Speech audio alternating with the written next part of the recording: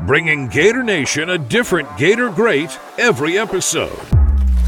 This is Jabari Gaffney. You're listening to the All for the Gators podcast. Hey, I'm Earl Everett. You're not a Gator, you're Gator bait. This is Bo Carroll. Hey, I'm Rita Anthony. This is Chris Rainey. This is Cedric Faison, a.k.a. C4. This is Jack Jackson. Go Gators, the real number one. Hey, man, this is Chad Jackson, and you're listening to All for the Gators, man. Here, go Gators. Hey, this is Jeff Chandler, the all-time leading scorer in Florida football history. This is Tony George. Go Gators. Hey, guys, this is Jarvis Moss. Go Gators. Johnny Rutledge here, and you are listening to All for the Gators podcast. This is Ben Trooper. You listening to the All for the Gators podcast. This is Chris Doring, and you're listening to the All for the Gators podcast.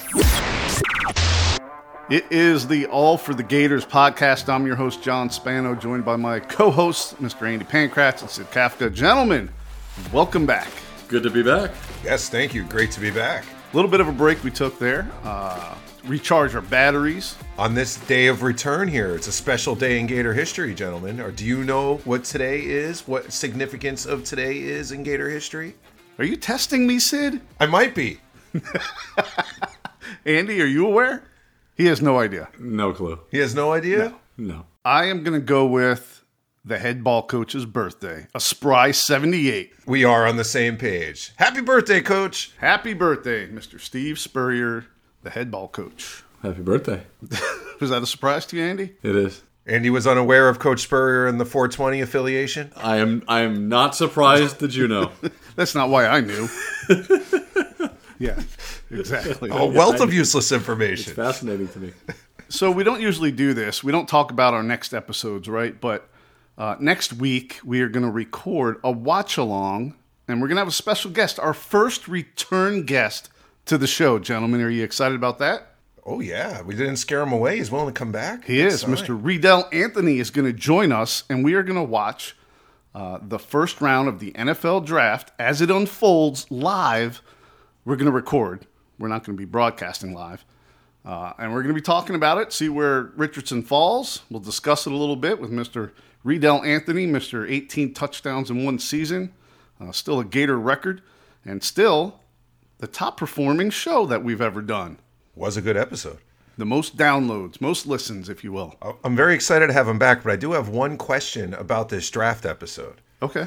In past times, there's been instances where I was chastised for the Jets coming up. You're aware that they are participating in the draft, and there might be a comment or two by me when that happens. I just want to make sure that that's okay. That's okay. If you don't mind driving away listeners, Sid, then I don't mind. All right, as long as we're on the same page. Well, something that is relevant to this show is our King of DBU bracket, which we talked about, but we didn't do yet. You know, we went on break. I didn't feel like dealing with the backlash on social media while I was trying to relax and enjoy my family. So I held off on it, gentlemen. It has not been posted yet, but we will post it soon. And we will crown a King of DBU based on our fan vote on social media. And I know you guys are excited about that. Yeah, so you chipped us out of some extra time getting some angry texts? That's right. Absolutely. We will. Oh, we will. Looking forward to it. So, Sid, I'm not sure of your culinary prowess, but I think it's safe to say Andy's probably the cook out of us three. Is that fair to say? I don't know. Andy hasn't cooked for me in a while. Are we confident in Andy's skills to label him the cook? Andy, how do you feel about that? I would say... fairly confident? Yeah, fairly confident. All right, good. Well, today's guest is going to give you a run for your money, sir. He is. Did he bring samples? Yeah, there you go. Yeah. Well, who is this cooking Gator legend that you reference, my friend here? Man, I am excited about today's guest, gentlemen. The guy not only made a mark on football in Gainesville, he also throws down on the grill there as well. He's a certified pit master. Ooh. But before all that cooking up on those ribs, he was more about pancakes. That's right, on the football field. A 3-year starter at offensive line for Hillsborough High in Tampa. He only gave up 1 sack his entire high school career. Wow. He earned first-team All-State his junior and senior years, was USA Today All-American selection his senior year, and by graduation, he was regarded as one of the top prep O-linemen in the nation. After visiting UF, he said no thanks to Georgia, Michigan, Notre Dame, UCLA. He came over to the Swamp.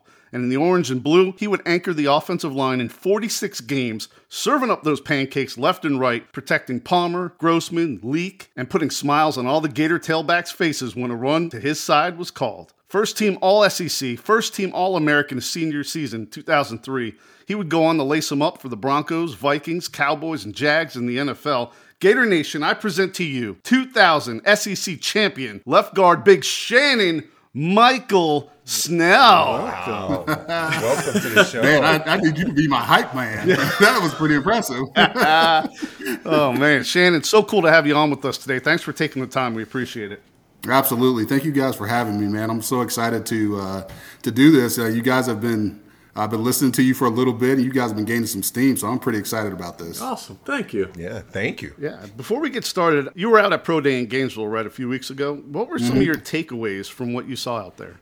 It's funny because you got the guys that are kind of leaving, right? And the good news about this is that there's just been, over versus the past years, there was an enormous amount of support. Not only from the players that they had just played with, these guys like Anthony Richardson and Gervin Dexter, but also the coaching staff. I think in attendance, most of the coaches were out there to watch those guys come out there and perform and to do their thing. And even a guy such as Brenton Cox, who was no longer with the team, he was getting words of encouragement from the staff. So I think that's I'm just pleasantly surprised to see the connection among the players, among the coaches with each other, and the support, something that's drastically been missing in years past. The draft, of course, we know is right around the corner. We have a lot of talented Gators headed that way. You mentioned Richardson and Dexter. You got Torrance, Ventrell Miller, and a bunch more. Who do you kind of feel has the best chance of making it in the pros? I know with everything that's been said that Anthony's probably going to get drafted first out of that group, but I think Osiris Torrance is probably going to be the guy that's the mainstay. I can't say enough. I know I'm a little bit of an offensive lineman bias, but he put together one of the best seasons in Gator offensive line history. I mean, I had the chance to be around the program and to see him work, operate, even break down some film. And this guy was just unbelievable. Him coming from University of Louisiana, I wasn't really sure. I know he graded out high from Pro Football Focus, but you never really know until he starts facing that SEC competition. And he just he picked up the scheme well. He came in, and the consensus among offensive and defensive linemen was that he was the best guy when it came to when the ball was snapped. Everybody agreed in consensus that this guy was fantastic. So I look forward to seeing how he does, but I think he's going to be a 10, 12-year guy in that league and maybe garner some all-pro votes. I like to hear that insight from one great offensive lineman to another. So you were at the game, 10-7. Not exactly the greatest show on turf, or So is this the result of some tremendous defense, or are we in for a long season on the offense here? I really don't know.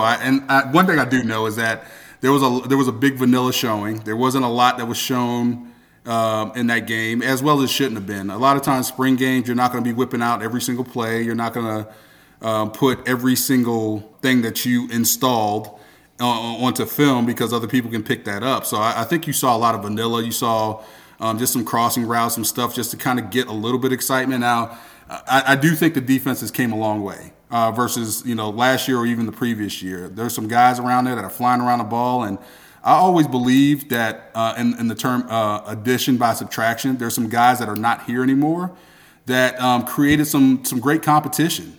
I think that's great, and that's one thing that's been lacking is that sometimes seniority can cause you to lose focus, can cause you to become a little bit lackadaisical, especially when you think you're owed a position. I think what we saw, what at least I saw in the spring, was that guys were fighting every single day, and fighting meaning that good fighting, meaning they're fighting for their position. They want to be one of the guys on the field when it comes to when the lights come on, and when they line up to play Utah that first Thursday of the season. There's no position right now that's being handed out. Every guy's out there working, and I think that's the most encouraging thing. So I don't think the spring game is very indicative of what the Gators are going to be. What that is going to be, I can't really be sure yet. I'm just as curious as everybody else, especially at the quarterback position. But I think the spring game wasn't very indicative of what what you're going to see. I think the defense is going to be drastically better, which you did see, but I do think the offense is going to be they're going to be much different come the fall. Sure hope you're right about that. Yeah, and it's great to hear about that fight in the competition again, because a lot of the Gator greats we have on tell us stories about their fights for competition back from the scout team and, just working their way up. And it just feels like that really hasn't been there in the past few years. So that's great to hear that you saw that again. Yeah, it's encouraging to see. I always love to watch. I mean, there's nothing better that forces someone to get better than competition. Than that hungry, that dog in your fight, that dog in your chest that's itching to get out. So I think that's great. I think competition's great to put the best players on the field, and I think that's what Coach Billy Napier is trying to do moving forward. All right, Shannon, let's get to you now. Hillsborough High in Tampa only gave up that one sack in 4 years. Do you remember who that one guy was that beat you? Yeah, actually I do. It was a guy. It was my senior year, which was the weird thing. It was, I had just got finished talking to the newspaper, and I predicted that we were going to win 70-0, and we ended up winning the game 14-7. Go figure. Oh.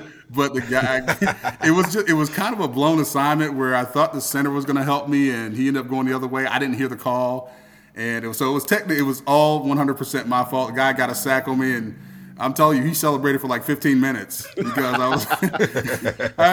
Give him credit. I mean, credit where credit's due. But it was one that I wish I could have took back. It was that one that really just that sucked because I could have gone my entire high school career with no sacks. Well, you still got All-State a couple years, still selected as All-American your senior year, and we know you turned down several major programs for UF, but. Who was recruiting you the hardest? And did Spurrier actually recruit you himself? No, it's weird. Well, Michigan was recruiting me the hardest. It was it was funny because I hadn't heard from Florida. I'd heard from every program across the country, and I had scholarship offers everywhere. But, I'd always been a Gator growing up. I had watched the 96 Sugar Bowl, and I was devastated when Florida State would even come close to beating the Gators or when they would beat the Gators. But I hadn't heard from them, and I was kind of dumbfounded. So, when my finals came down, it originally was Michigan, Notre Dame, UCLA, and Georgia, and Florida kind of bounced into the picture late in the game. They had the wrong address. But I know Buddy Tevens, who's the coach at Dartmouth, he was the recruiting. He was a running backs coach, but he was also a recruiting coordinator. He came to my house and he said, Shannon, I sent you a letter every single week this year, which was like 52 weeks. He's like, I sent you a letter. I was like, well, he clearly was sending it to the wrong address.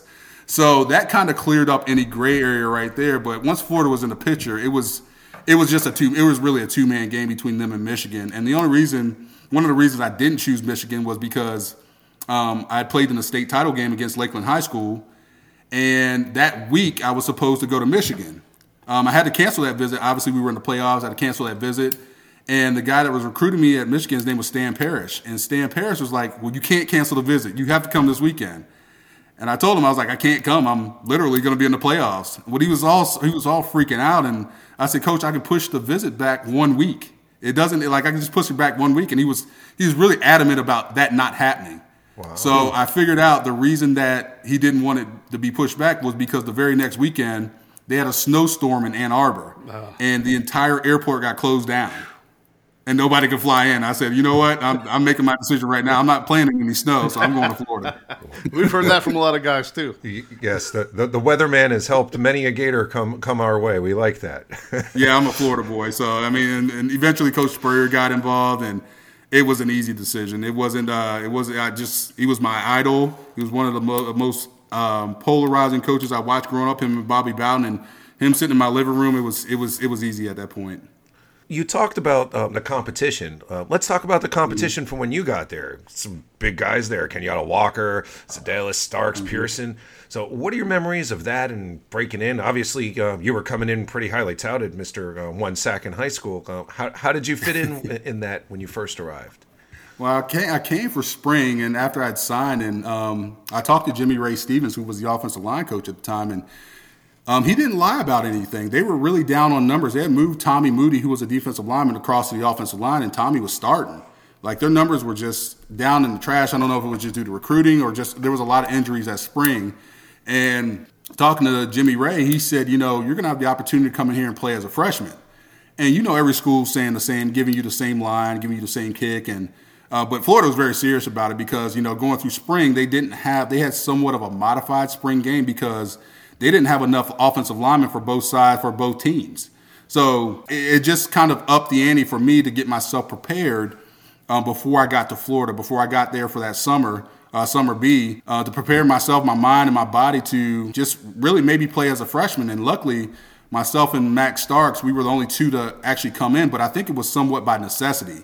I think we were good enough to play, but, it's just, we walked right into a backup role, and it was just because Florida was, the numbers just played into our favor. So, it worked out well, but I tell you what, it was a very different it was very different going up against a guy like Alex Brown and Gerard Warren and those kind of guys. The entire game changed. As a freshman, people don't know that redshirt year is so important to try to get your body right, to try to get your mind right, to learn how to live life without your parents, to go to your classes without being watched over your shoulder, and it was tough. Because we had football really, ultimately, no matter what anybody says, if they get a scholarship, football comes first. Like, that's the reason that you're there. So having to be thrown into that situation, having to be thrusted in there so early, it was difficult to deal with, but it played out well. I had good people around me, like Kenyatta, like Moody, Tommy Moody, to them being upperclassmen helped. Like they took us under their wing, and it really made a difference, and it really helped us throughout those first 2 years. So you mentioned your role as a backup lineman that year, but you do get in 10 games. Can you take us through some of the things you learned through them 10 games? Yeah, it was, we played some teams early on. Like, our schedule was not like it is nowadays. Like, Florida last year went up against, Utah to open the season. Right. Well, we didn't play Utah. We played Ball State to open the season. Not the same. And it's not the same. It might have been the first time I heard of Ball State at that point in time. But regardless of the fact is, that opening game is so much going on. There's so much going on around game day. And your first time running out in the swamp, I know a lot of times people say it's so nostalgic. People say it's such an adrenaline rush. It really is. It was just unbelievable. I had never played in front of that many fans. And it was the ultimate rush. I couldn't believe I had made it to that point. And it wasn't a great game for me. The guy from Ball State, I don't know if he was like an All-American or something, but he kicked my ass a few times. And I'm like, what is going on? This guy, he hit me with a spin move or something like that, and Coach Spurrier let me know about it in film session that next Monday. And I was like, but, throughout that entire season, it was almost like a dream because I got to visit stadiums that I would watch on TV. Like, when we went to Neyland Stadium and beat Tennessee at the last second. When we went to Florida State, these were some of the places that I was a year previous I was watching on TV. Sure. So, it was I played like 130, 140 plays that season, but I got to play a good majority of the SEC championship game because, Tommy Moody went down. He was the starting left guard at that point. And, at the beginning of the season, I realized how much I had changed to that SEC championship game, how much I had gotten better through practices, through time in the film room, just even in the weight room, because your body takes a heck of a pounding throughout the season. But I did realize like how much more conditioned and how apt I was to play a football game in the SEC towards the end of the season, and that was really cool to see because every week it was kind of like Groundhog's Day where you figure it was just feeling the same, but then you get into the game, it's like, man, this is what next season's going to be like. So it was pretty exciting. That first year was kind of like a redshirt year, but I got some on-the-job training, which was I totally loved, and I think that helped my development. So that was a big year for you. Gators went 10-3. You talked about the SEC championship game, which happened to be Spurrier's last of his 6. So right. How was that game for you? I guess you talked a little bit already about how that season was, but how was that particular game for you to get in that championship? It was unexpected. I'd played spottingly throughout the season, but when I got to when we get to the SEC championship game, we played a decent Auburn team. We knew we were better than them. The West wasn't what the West is now. Definitely. So naturally we should have won. I didn't expect to get the playing time that I did, but when Tommy got hurt, he got hurt in the first halves, and Jimmy Ray said, "All right, Snell, you're in, go."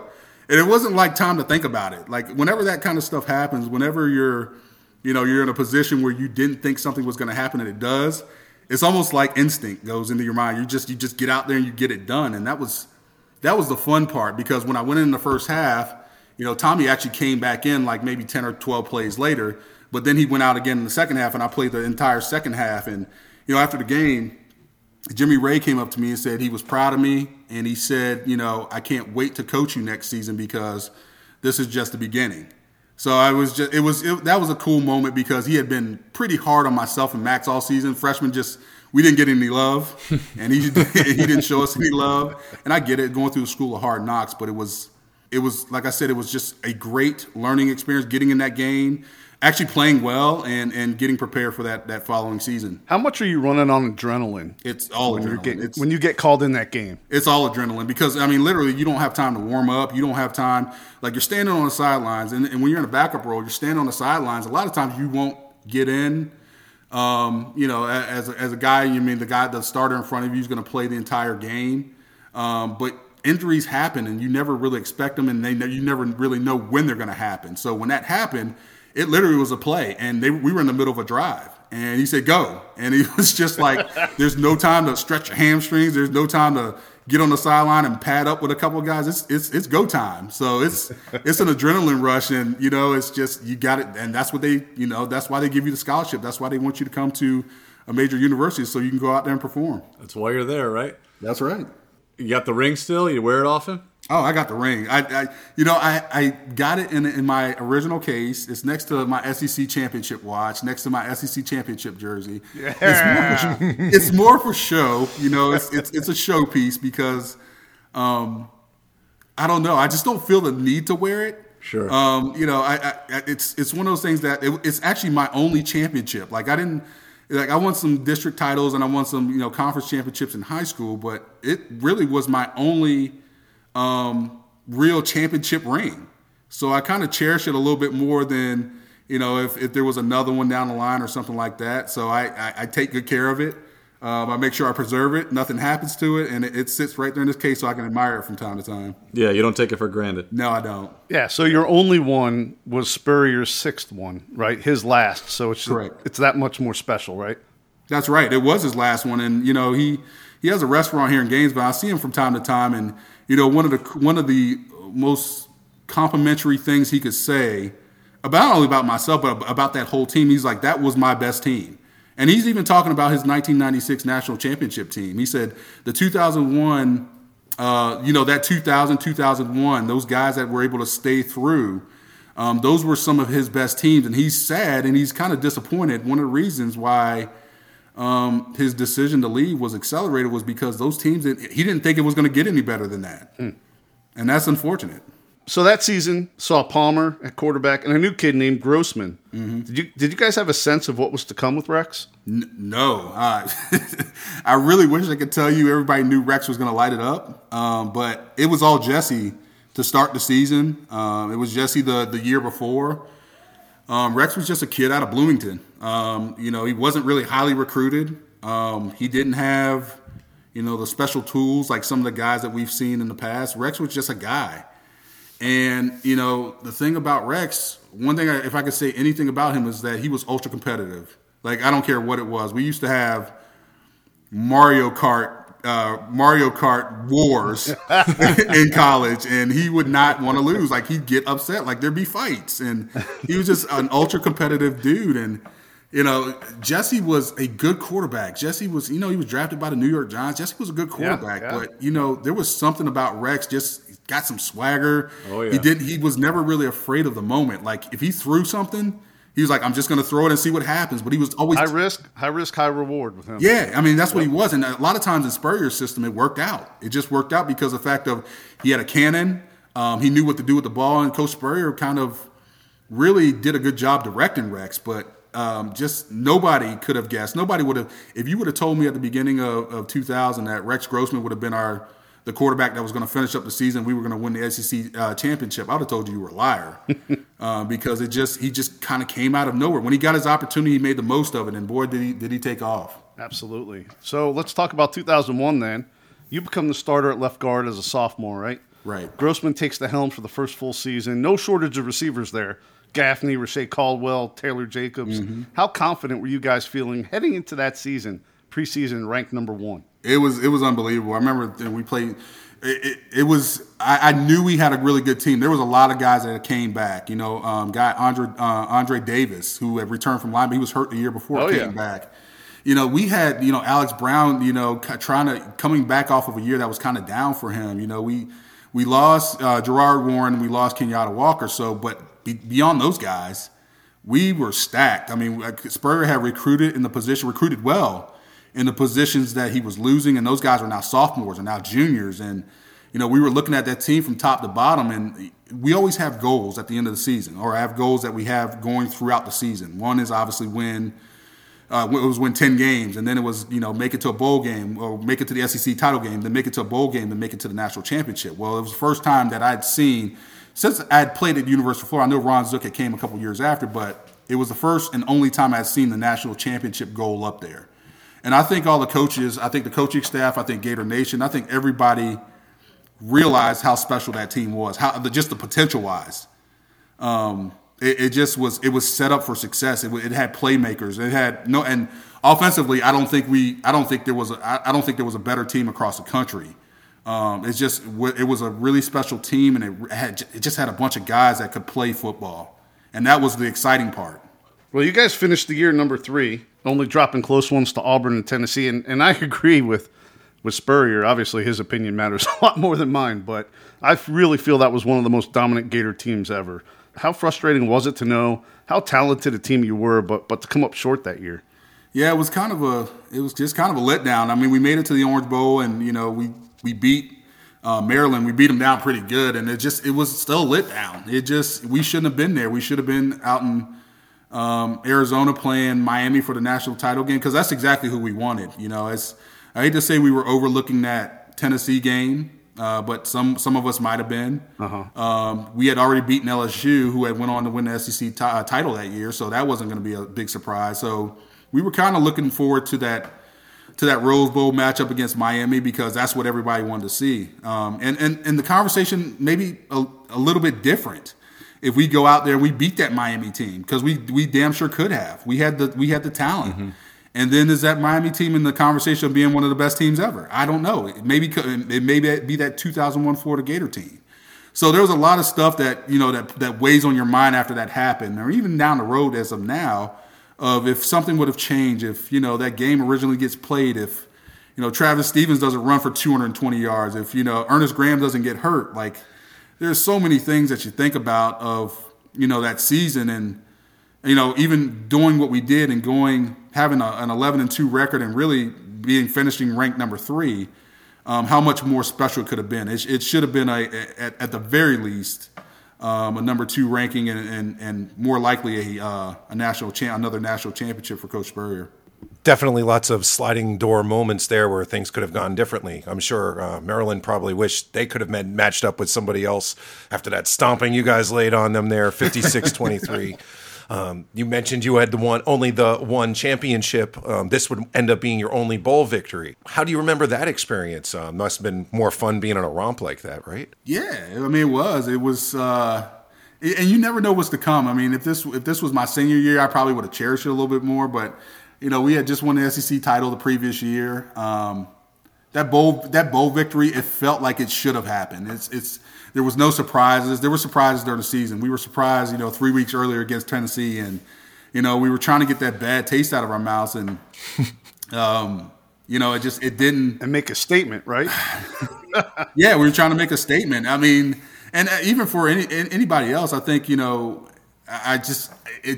everybody, from everybody in Gator Nation, it felt like it just felt like the leftover bowl. It's like the Gators shouldn't have been there. And I keep saying that to this day. And we had the opportunity to change that narrative, but it just, Tennessee was a better team that day. And but it was fun. I mean, being on South Beach, it was actually my first time in Miami.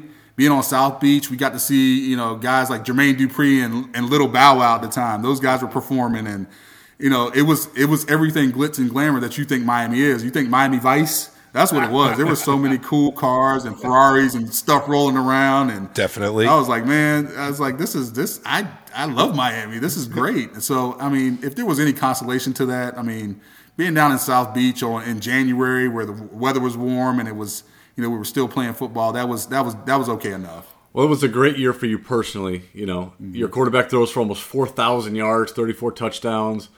Yeah. I will say one of the worst Heisman snubs in history. Absolutely. But we'll leave that for another day. Gillespie and Graham. Absolutely. Yeah, those guys go for over 1,000. And you can't do that without solid left side protection. So you feel like you really came into your own that year? Yeah, I was excited. I was super excited because, there was still a nucleus of the team. Like, it was almost like we could run it back again. Just seeing what we did. And I got to say, I'd never been in an offense or played for a team that you were just expecting to score, expecting to blow a team out. And when you lost, I was crying because it was like, this isn't supposed to happen. This is like, and I know this is college and any given Saturday things can happen, but like this was like fun. Like the 2001 season was probably the most fun I had playing football since high school or even moving past that. It was just, every week was a blast. We were just basically going around. We were like the Beatles. We were going around seeing cities, beating the pants off of people, then leaving. It was super, super like enjoyable.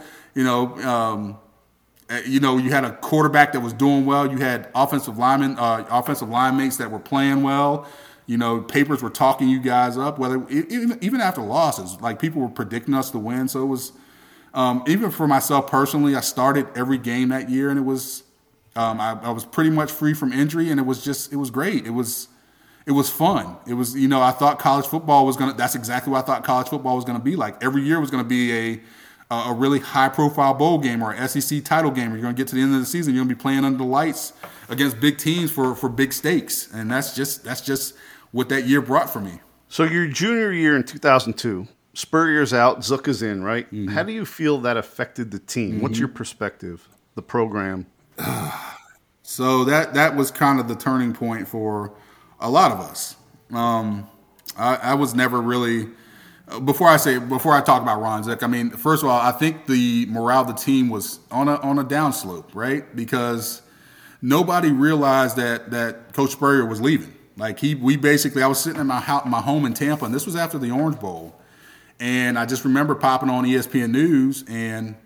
On the ticker, they were saying Steve Spurrier's considering leaving the University of Florida, and that started at like 9 o'clock in the morning. By 11 o'clock, he had resigned. Yep. He had given his notice to Jeremy Foley, and then at that point, I hopped in my car, drove north 2 hours to the University of Florida on 75, and we all were sitting in the training room, and we're all just sitting around. Coach Spurrier comes walking in his suit and just basically says, "Oh, don't worry, you guys will be all right." And, that's it.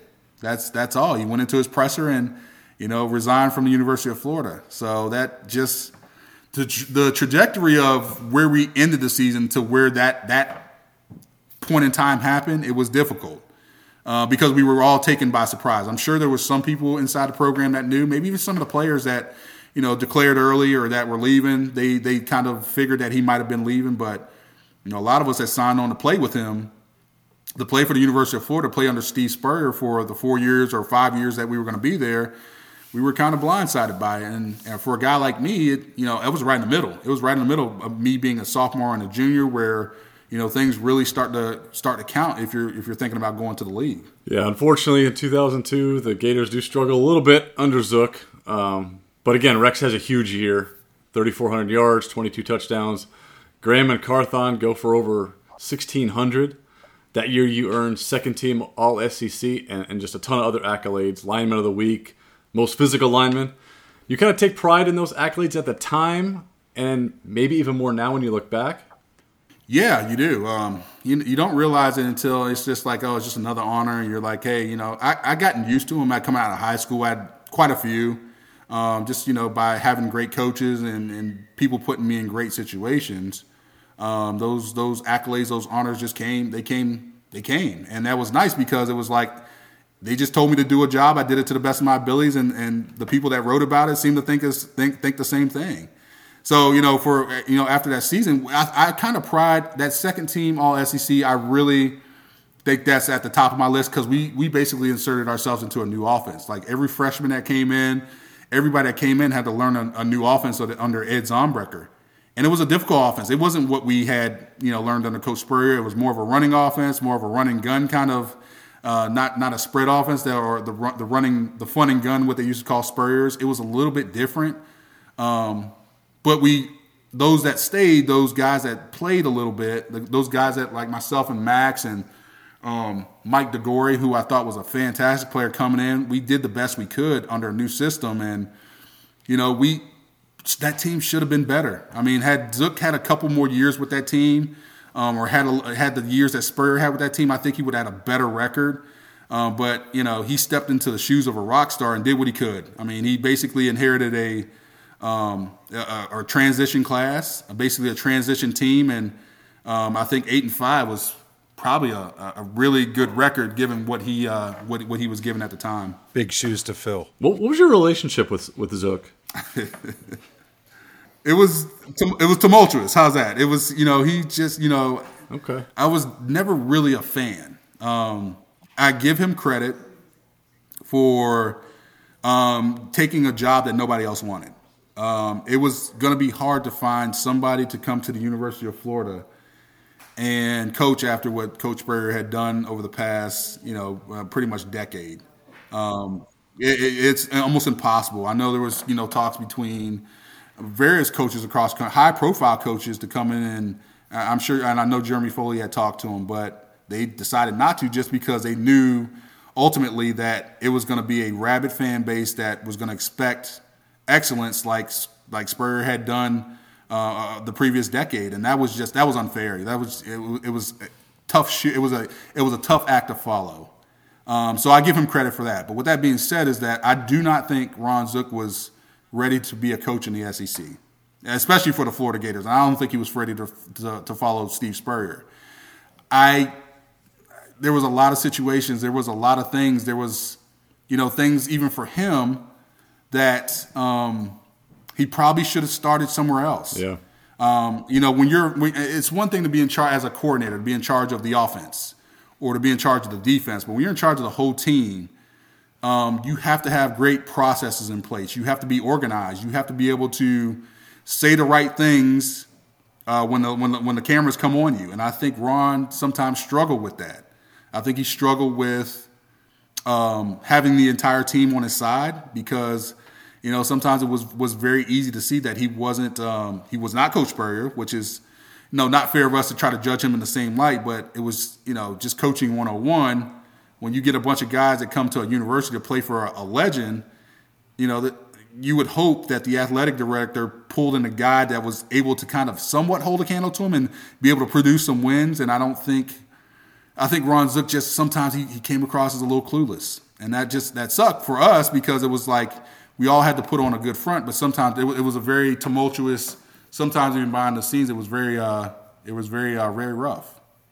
Your senior year then in 2003 saw yet another 8-5 season, but this one with freshman future championship quarterback Chris Leak taking over the reins under center. You have three backs there, Carthon, Wynn, Faison, all rushed for over 500 yards, and clearly you're a big part of that, named first team All-SEC, first team All-American by the Sporting News. And all of your football career achievements, where does that one rank? That's pretty darn prestigious. Yeah, first team All-American. I got myself a brick out there on right there on Stadium Road on Gil Emery. Nice. Yeah, that brick is that's always going to be there. And shout out to Urban Meyer for bringing that in. But that's it was a great season. There's one thing about I realized like my first year was a learning system under Spurrier when I was a freshman. Things really started to pop when I was a sophomore. I was like, man, this is going to get really easy. This is. I know the system. Well, same thing happens when a new coach comes in. I was learning my first year. I knew what college football was like, but I still had to learn a brand new system. Well, once I got the system under my belt, coaches were able to put me in the right position. Things were able to happen, and needless to say, I played really well that season. So, and it was really about consistency. Sometimes it's not about being better than the next guy or domination. It's just about being consistently good on every play or trying to be consistently good every game. And the consistency throughout the entire season for myself, I don't think I graded under 80%, which is great for an offensive lineman playing 60, 69 plays a game. So I was, it was a prestigious honor. I remember the day it came out, and Zook had called me into his office and he said, "Did you see the paper?" I said, "No." he's like, congratulations, you were named first team All-American. I was like, wow, that's like, it was so cool because there's only so many players in history at the University of Florida that have been named first team All-American. You got 4 years to do it. And for me to do it that year, it was so great. It was such an honor and just something I can always be proud of. Another honor from a Gator that I want to get your perspective on, and we usually keep things light on this podcast, but speaking of Ran Carthon, he was hired as GM of the Titans back in January. He became the NFL's 8th black GM, and there's a lot of talk about the lack of diversity among the NFL head coaches, and what they're doing to Eric Bieniemy is kind of ridiculous, but to have such an increase in diversity at like the executive level seems promising. So as a black player that played in the NFL, what are your thoughts? Yeah, I think you're right. I mean, I think it's been kind of I hate to say it, but it's for such a long time. My dad played in the NFL. He was a first-round draft pick in 1980. And there wasn't a lot of black owners around. And it was always a good old boy network, which kind of, it just the ownership, that's just what it was. I don't think people took really a whole lot of notice of it until, here maybe over the last 15 years. And I think it's been coming down the pike because, there are so many qualified African Americans for positions other than just being a coach, or head coach, or a position coach. You talk about Rand. Rand has gone through the gauntlet. When Rand got out of the NFL in 2004, 2005, he was with the Indianapolis Colts for a couple of seasons, but Rand basically picked up a pen and learned from every person that he could. He learned, and it showed his perseverance. Rand was one of those guys that would, he was a student of the game, and his dad, Maurice Carthon, he told him, be a student of the game, be a student, and learn what you can from everybody. And I talked to Rand probably about 18 months ago. When he was with the 49ers. He was the director of pro personnel, and he's had a great mind for the business. And I know he had interviewed for the GM position at one point, and he didn't think he was going to get it. I think he had interviewed for another one, but when he came up for the Titans one and he actually got it, I applauded this. I'm so happy that we're now having a influx, a change in that there are African Americans all across this country that are smart, that are able to do the job, and that are doing the job, which is just a testament of times are changing. And as these times are changing, it's getting better for minorities. It's getting better for their pay is getting better. Their positions are getting better. And it's just, and I'm proud of Rand. I'm so proud of him. He's stepped into some really, really choppy waters because I think him being black and him being in the GM position, all eyes are going to be on him, just like as he figured it would. But I think it's a fantastic situation. I think it's fantastic for him because there's going to be another Rand Carthon out there. There's going to be another minority guy that wants to step into a position of power, and Rand's basically created somewhat of a blueprint. Absolutely. Getting back to your Gator career now, is there like a special play that might stand out? Maybe you opened up a huge hole for a big run, or pancake some guy who is particularly getting under your skin with some trash talk. Anything you might be able to drop with for us here? Okay, so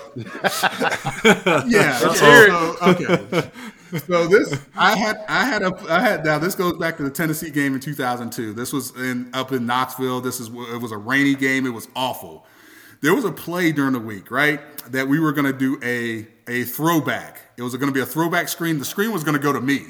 So basically, the offensive lineman, they're going to throw it behind the line of scrimmage. And Tennessee had this thing where John Chavis, he was his defense over pursued. They ran to the ball. These guys were unbelievable. He had noses all over the ball every single defensive snap. So Zook decided to say, well, he's like, Snell, can you catch the ball? I was like, of course I can catch the ball. What are we trying to do here? He's like, it's going to be a throwback screen to you. I'm like, excuse me? I'm thinking he's joking. I'm like we're in Tennessee week. I was like, okay, like I figure you're joking. You're pulling my leg. Like this ain't real. Well, I mean, they built this play, and I was the tackle on the play. So the play was for me to kind of let my guy go. Rex was going to roll to the right side of the field, had the defense chase, and he was going to throw it back. I mean, even the backs were going to go. Nobody would stay with me on that side of the field if it was, if there's no backs or receivers over there. Everybody's going to chase. Rex was going to throw it back to me, and it was going to be a touchdown. I mean, literally, like we practiced this in practice. Like I caught the ball Actually, I dropped it like 2 or 3 times. But when I caught the ball, I would, I just race up the sideline. It really, nobody would be within 20 or 30 yards of me. So if I couldn't get to the end zone, I probably shouldn't be on the football field anyway. So we get to the game. We're there. It's raining, and he calls his play. Matter of fact, it's a turnover. I think they fumbled the ball. It's a turnover. Zook's like, okay, throwback screen. And I'm like, oh, here it is. Here's my moment in glory, right? I'm thinking about all I need to do is just catch this ball. And Lord bless America, David Jorgensen, who was our right guard, just feels like giving up, just letting this guy run through on this one play. The very one time that, it's a great game. We're all blocking well. The one play that he decided to just let his guy run by him was the screen, and the ball never got to me. Ends up being a penalty because it was a legal forward pass or something. It was just, it was my moment it would have been my moment to shine. Fleeting moment. Yeah. And he ruined it for you. If you go back and watch it, I mean, you literally can see, you'll see me jump. It looked like it was a fumble. You'll see me jump on top of the ball. Like there was nobody within like 15 or 20 yards. And if Rex at least gets me the ball, it's at least a 20 or 30 yard game. Oh man. That would have been great. It would have been great for me too. Well, after you graduate, you do go on to the NFL, sign with the Broncos, spend some time with the Vikings and Cowboys and Jaguars as well. Any memories of kind of maybe a favorite coach or teammate during your time in the pros? Yeah, Bill Parcells. Nice. Excellent. Yeah, Bill Parcells. And my favorite player, and I got to watch him when I was a kid, and it was Larry Allen. Larry Allen was probably one of the biggest human beings I've ever seen. He looked like a Coke machine with arms. Like this guy was massive. He was huge. Yeah, I remember when I came in, and it was like the first day I came in or something. I saw Larry. He was in the weight room, and Larry had like 6 plates on each side with the chains, and he did 2 reps, and nobody was behind him. I'm like, this is unreal. Is this guy real? And Larry would make me go get him breakfast because I was backing up Larry. Larry would make me go get him breakfast every morning, and I would have to have a bag of Funyuns on his locker. Like the big bag, not the small bag, the big bag of Funyuns. He called me Rookie Snell. He's like, Rookie Snell, you need to make sure I have a bag of Funyuns on my locker every morning. And I'm like, why are you picking? There's like 3 or 4 other rookie linemen. He was like, I like you, and you need to get me my Funyuns. I was like, all right. Right, you're Larry Allen. It might be the only and only time I was afraid of somebody that probably could do some damage to me. All right. Speaking of food, let's talk about some cooking here. All right. After football, you go on to become a certified pitmaster for Sonny's in Gainesville, following your passion for barbecue that you got from watching your grandfather. Can you tell us that story of how you fell in love with it? Yeah, sure. My grandfather. So when I was younger, 10 years when I was. As far as I can remember, my mom and my dad, we would go over my grandmother's house for like any reunion or birthday party or any gathering. They lived over in West Tampa, and they lived right across these train tracks, and actually almost right near the train tracks.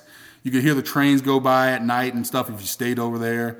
And I just remember going out in his backyard. There was a bunch of rocks and stuff, but he had like this big old black offset barrel smoker. It was out there all the time, and I never really was interested in it until I saw him cooking on it one day. I thought it was just like a piece of junk back there or just something. But I remember the very first day that I could remember that he had cooked ribs, and my grandmother would prep up the ribs for him.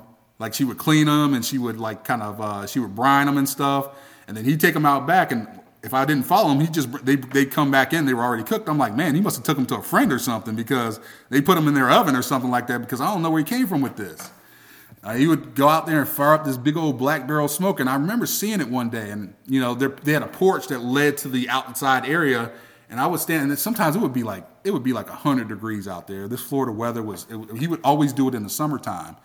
And I remember all the other kids would be in the house, and they would be playing, and they'd be playing whatever, playing out front, playing with water guns. I'd be back there with him because I was just so interested in how like this charcoal and this wood could create like barbecue, how I could heat stuff up. And how it could taste so good too, because my grandfather was just really good at cooking ribs.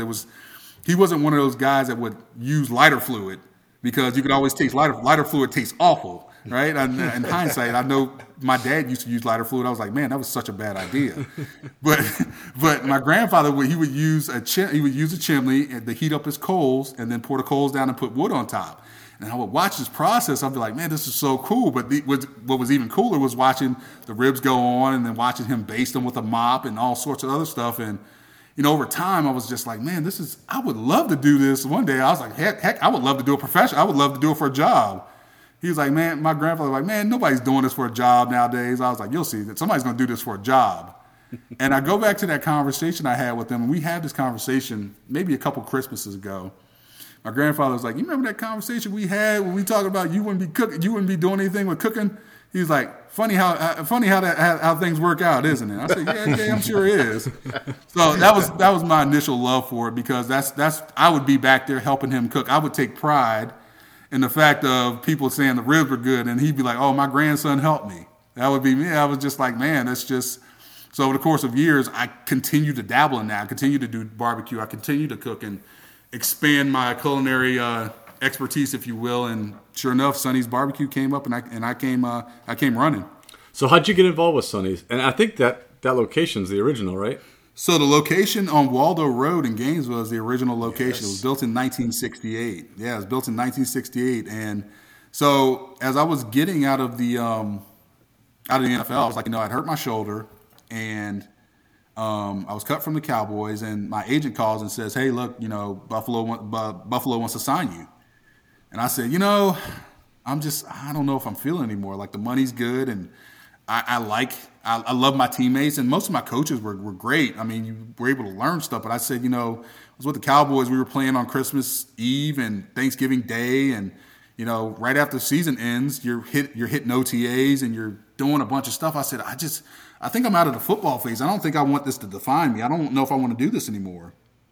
I like football. I just don't know if I was so passionate about it at that point in time. So I said, well, if I'm not, I'm just going to, I got to find something to do. Like, this money's not going to last forever. I just got to find something to do. So after, I traveled for a little bit, and after maybe a year or so, I got to meet. So I met this guy. His name is Sonny Tillman, who used to own. He's the founder of Sonny's Barbecue. Sonny's a big Florida Gator booster. Loves his Florida Gators. And I remember meeting Sonny at a booster event. And Sonny said, Shannon, he's like, when you're done with football, this is probably when I was a sophomore. This was like right before my sophomore season. He's like, when you're done with football, man, you need to come join my brand. I'm like, yeah, I'm going to have a 14, 15-year career in the NFL, and I'm going to ride off into the sunset and yada, yada, yada. Not realizing just a couple of years later, we ended up having another conversation about me joining his brand. And sure enough, he put me in contact with the right people. Sonny's franchise, which they're big Florida Gator boosters, they knew who I was. So it wasn't even more than a day before they were like, yeah, you can join us. We'd be more than honored. And that's how I got started with Sonny's Barbecue. Very cool. So not only do you cook for fun, which clearly you enjoy very much, but also you enjoy helping people. We understand that you donate meals on holidays, totaling as many as like 125 meals last holiday season.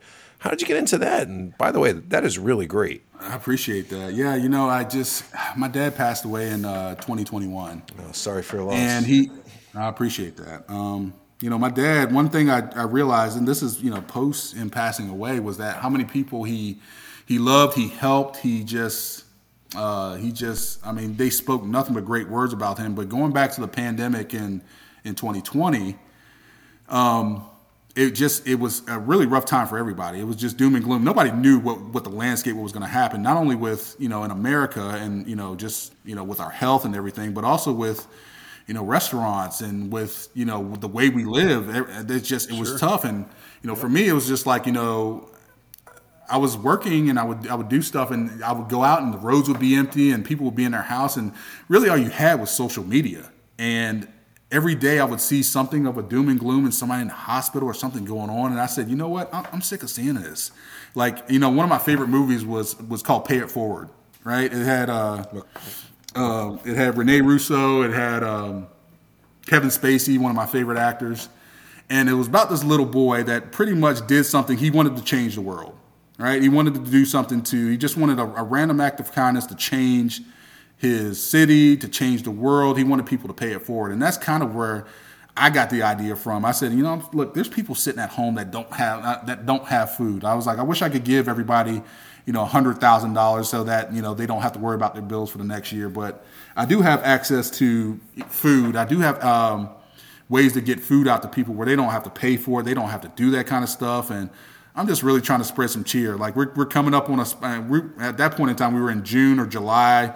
I could only imagine. I was thinking in my head that this was going to last throughout the holiday season, where, sometimes suicide rates are at the highest because people don't have people. So I can only imagine if you have to sit at home or if you don't have a home, what are you going to do? So I said, you know what, I'm going to take it upon myself to start just going out, being safe, and just taking meals to people in need. I said, this is not for publicity. This wasn't for just a gold star on my wall. This was just because I just wanted to start. I wanted to start changing things. I wanted to start changing how people felt about where the world was going, and it just continued over time. It never really stopped. After we were done with the pandemic, after my dad passing away, and just me getting another, just how people felt about him, I decided to say, hey, I'm going to extend this stuff into the holiday season. And I'm going to make it kind of a yearly thing because I don't want to see people suffer. I don't want to see people down. I was like, if I have a platform and I'm here on earth and I have the ability to do it, and God's given me the ability to do stuff, then I'm just going to go ahead and do it. And that's kind of where that stemmed from. It just kind of took on a life of its own. It took on legs of its own. And, the community, everybody wants to be a part of something cool. Everybody wants to be a part of something encouraging. And that was probably the most apparent thing that I've ever seen, that people have said, hey, I just want to be a part of a great cause. I can't leave my house because I have asthma or whatever it is, but can I donate to your cause? I'm like, yeah, absolutely. And then I would share pictures with them and share pictures of them with, like homeless people or, people that were down on their luck or, that were in, that were living in rough conditions. So for me, that was sometimes that kind of stuff is more rewarding than anything else you could do. Any football award, any ring, that's the most rewarding stuff that you can leave, and you can leave a legacy with. Good for you, man. We need more Shannon Snells in this world. I appreciate it, brother. That's right. You teaching your kids how to cook yet?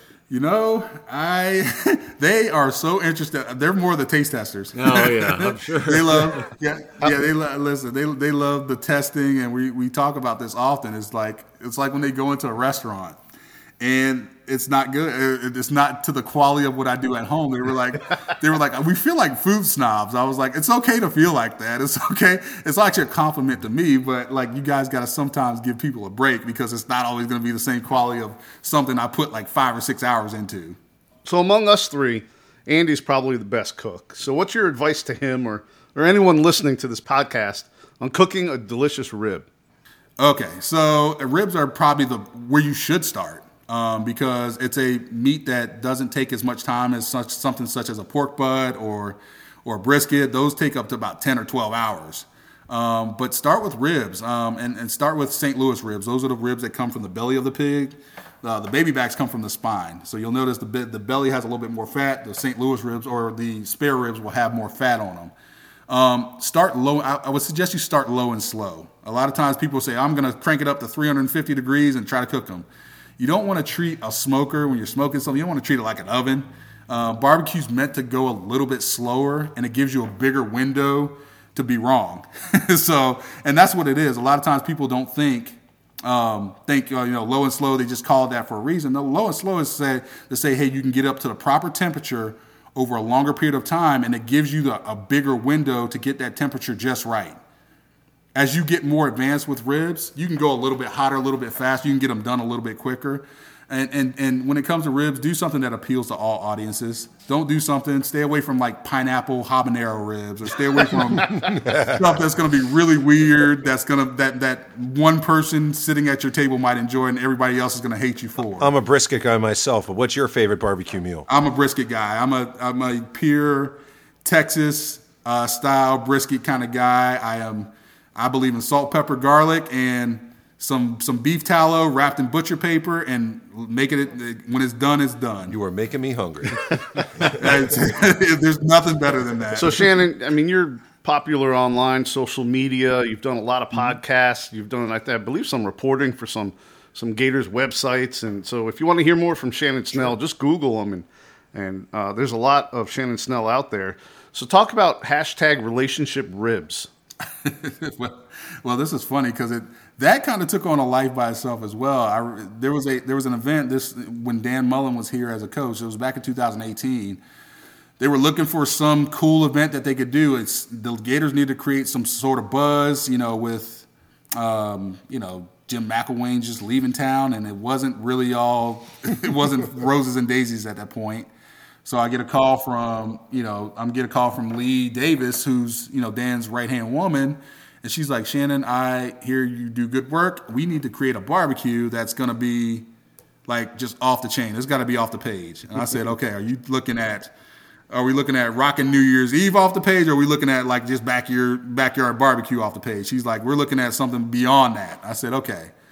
So we put on like this Gator grill out. It was the very first Gator grill out that happened, and this was like this smokers route. There was like 2 smokers out there. There was they had big screen TVs. They had all sorts of cool stuff out there, and they had.